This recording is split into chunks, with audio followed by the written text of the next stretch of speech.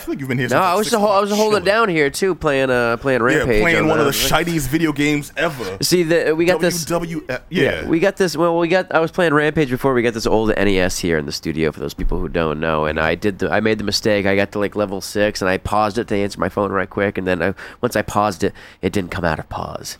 Oh, it stayed there. So everybody like. That's your classic gaming, kids. Yeah, so that's what happens. Yeah, you can't ever pause games. I'm sorry, man. Back I know in the that day, pain. you know? Mind you, everyone's all extra jazzed for the NES mini being released. Now I can play all those old games. Yeah. Cats remember like 4 games that they loved, and forget the rest of that library. 95 games that were just rubbish. Yeah, it was like 300 plus. Well, maybe even more. But there was tons, and I got them. Well, not got them. I got a lot of them. Yeah, when I was 19 and got an old NES and started collecting them, and I realized, wow, all these games I saw in video game magazines, I saw in catalogs that I really wanted. When I got to play them as an adult, they were just so bad. So bad.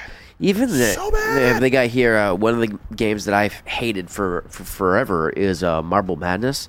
Oh, because it would destroy your thumbs trying to control the marble, and you get to like level 2, and that's all you can get because no one ever goes past that. Oh yeah, no. And so you can play it like for like 5 minutes, and then you're like, this is dumb. I don't know what the price was back then, but this got to be. I feel like those games were made up. Like correction, this level 3 you mentioned. Yeah, it doesn't exist. Yeah, falsehood, fallacy.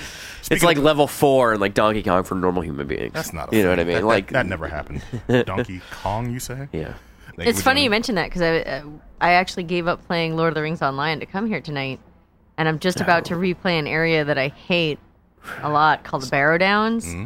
It's an area of Middle Earth that's like really spooky. It's full of whites and like ghosties and stuff. Nothing scarier than the whites. I don't like from a brother from Dorchester. WIGHTS. Although there's probably nothing worse than a white.